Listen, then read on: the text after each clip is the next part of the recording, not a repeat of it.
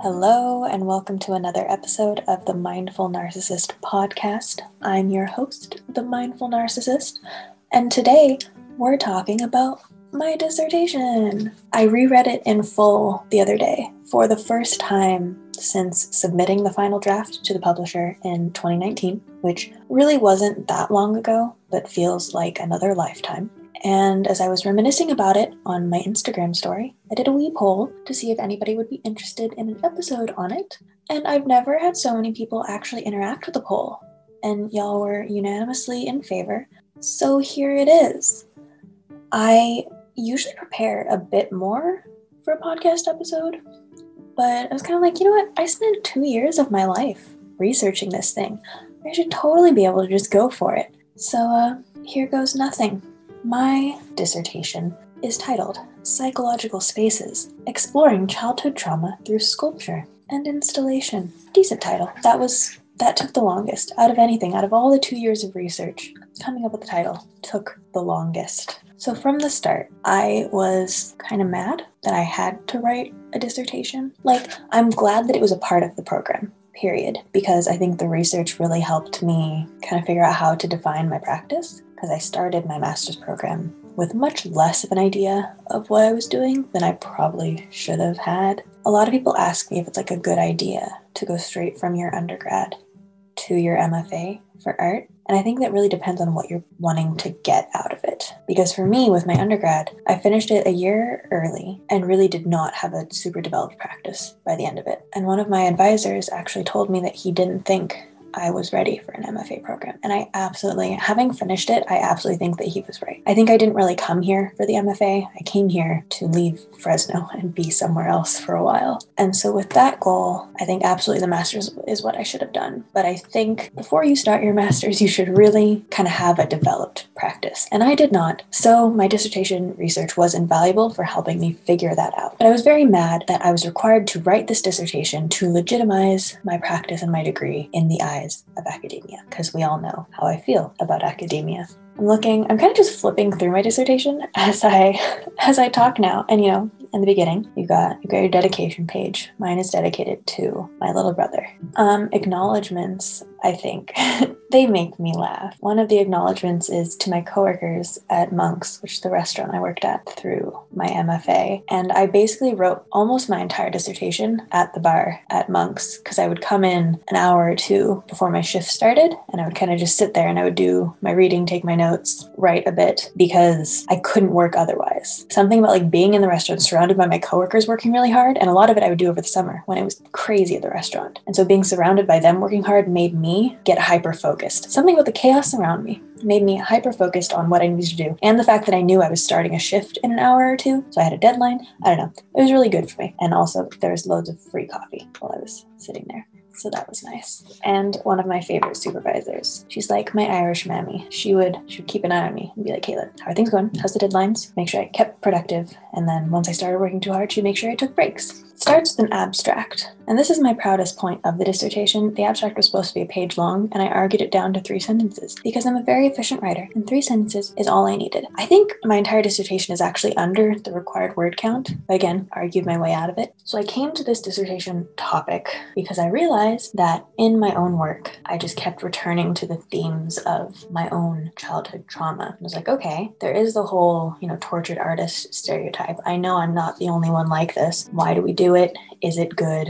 What kind of art is the best, quote unquote, best for it? I was arguing obviously in favor of sculpture and installation for discussing trauma in art because of the way that trauma is held in the body and the way that installation and sculpture takes up physical space in a way similar to the body. Or, you perform interventions on sculptural works that have a physicality similar to the body. And, the title of my dissertation, Psychological Spaces, again, that refers to the space created in an installation, because my work in my final show was an installation. I start with kind of discussing trauma from a psychological perspective. I read a lot of psychology journals, kind of talked about how when you have deeply recorded trauma within your body, within your psyche, talk therapy is not a way to really process it, because when your trauma is encoded in your body, it's recalled in bodily sensations. It's a very holistic thing, and reducing it to words doesn't process it. So more active, cathartic, whole body approaches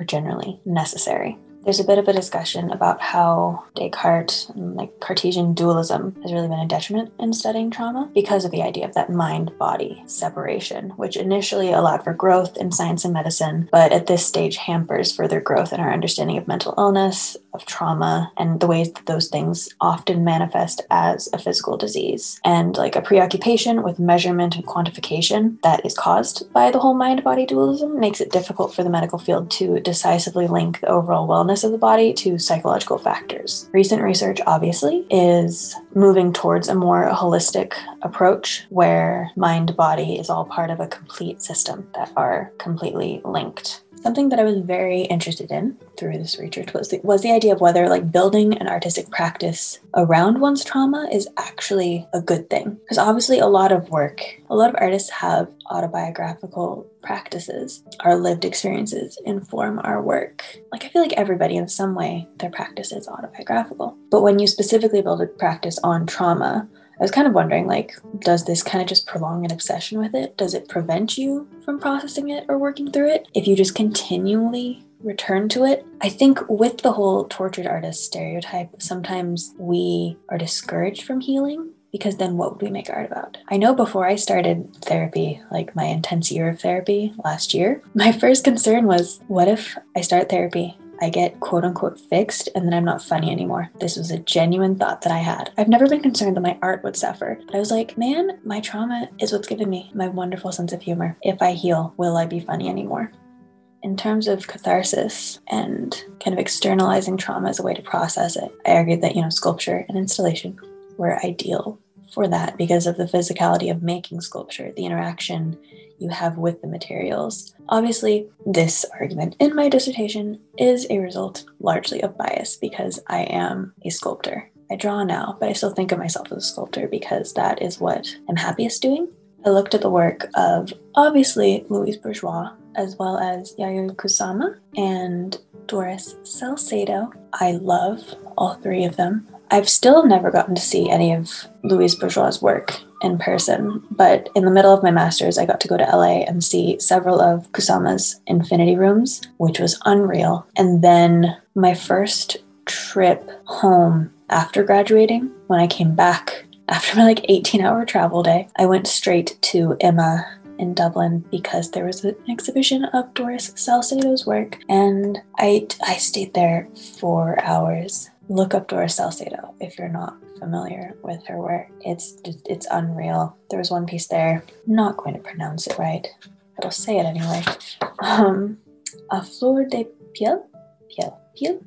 Anyway, it's a funeral shroud, a massive funeral shroud that it's displayed on the floor. It'll take up multiple rooms, depending on the size of the room.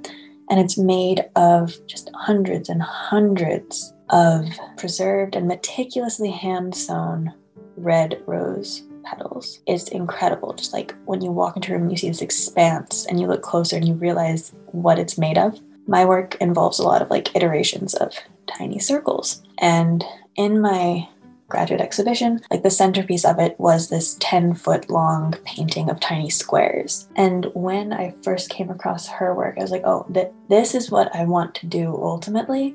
It's I want somebody to get that kind of feeling, where you walk into a room and you're just whoa, you kind of get sucked into it, and then you realize all the tiny parts that make it up, and then you're seriously whoa. That is the best way I can describe the effect I would like my work to have. I think the conclusion I was trying to reach with my dissertation was that one should not build a practice entirely on one's childhood trauma. When I started my dissertation, that is the conclusion that I wanted to reach. And by the time I finished my dissertation, I realized that I only really wanted that because early on in my MFA, I made a piece that involved drawings of childhood toys. And they were all toys that I can remember my little brother playing with, or me playing with my little brother before he passed away. So they're very sentimental. And making that piece, I drew those toys 4 times in it. Should I try to describe the piece? I feel like I'm always so bad at actually describing the piece. but I'll try.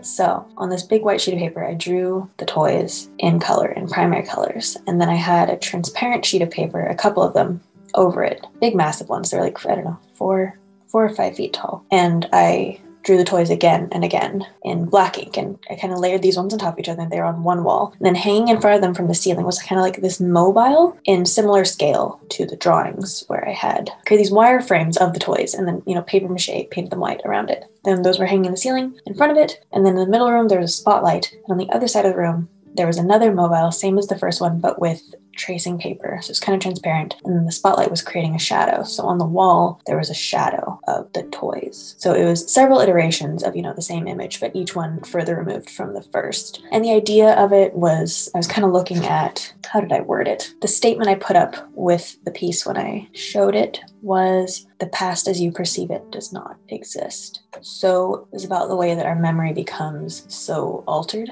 over time, which is something everybody experiences, obviously, but the further I get removed from the time when my little brother was alive, the more I realize that, I don't know, you become really aware of how those memories change, how my memories of him change, and how many of my memories of him, I don't even know if they're real, because I was so young. Anyway, so making this piece was really focused on concrete memories of him, and it was working with very concrete imagery, and it messed me up. It put me in a really, really rough place, and that's when I realized that my art was not the place for me to work through to try to process my trauma. And so when I started my dissertation, I wanted to definitively conclude that one should not process trauma through their art.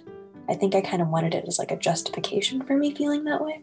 And so my work at that point shifted to kind of exploring the state of mind created by trauma and the kind of repetitive actions, thoughts, patterns that come as a result of it. So if you've seen my work, sure, I'll post some. I'll use this episode as an excuse to post more pictures of my work from grad school, because I am proud of it. I think it's very good work. But it's all just, iterations of tiny circles. It's these cylinders. I made tons and tons of plaster cylinders that I carved in this repetitive way, or punctured with pins in a very repetitive way. I had, must be nearly 100 of those cylinders in my final installation. And like I said, I had, the big 10-foot painting of tiny squares. That was a centerpiece of my final show. And so my work shifted from concrete representations and processing to kind of just thinking about the way that trauma had changed my brain. But also, the more that I researched, the more I was like, this isn't something you can definitively conclude. So as I write my conclusion, the first sentence, as I conclude the writing of this dissertation, I find myself having reached not a decisive conclusion to the main question presented,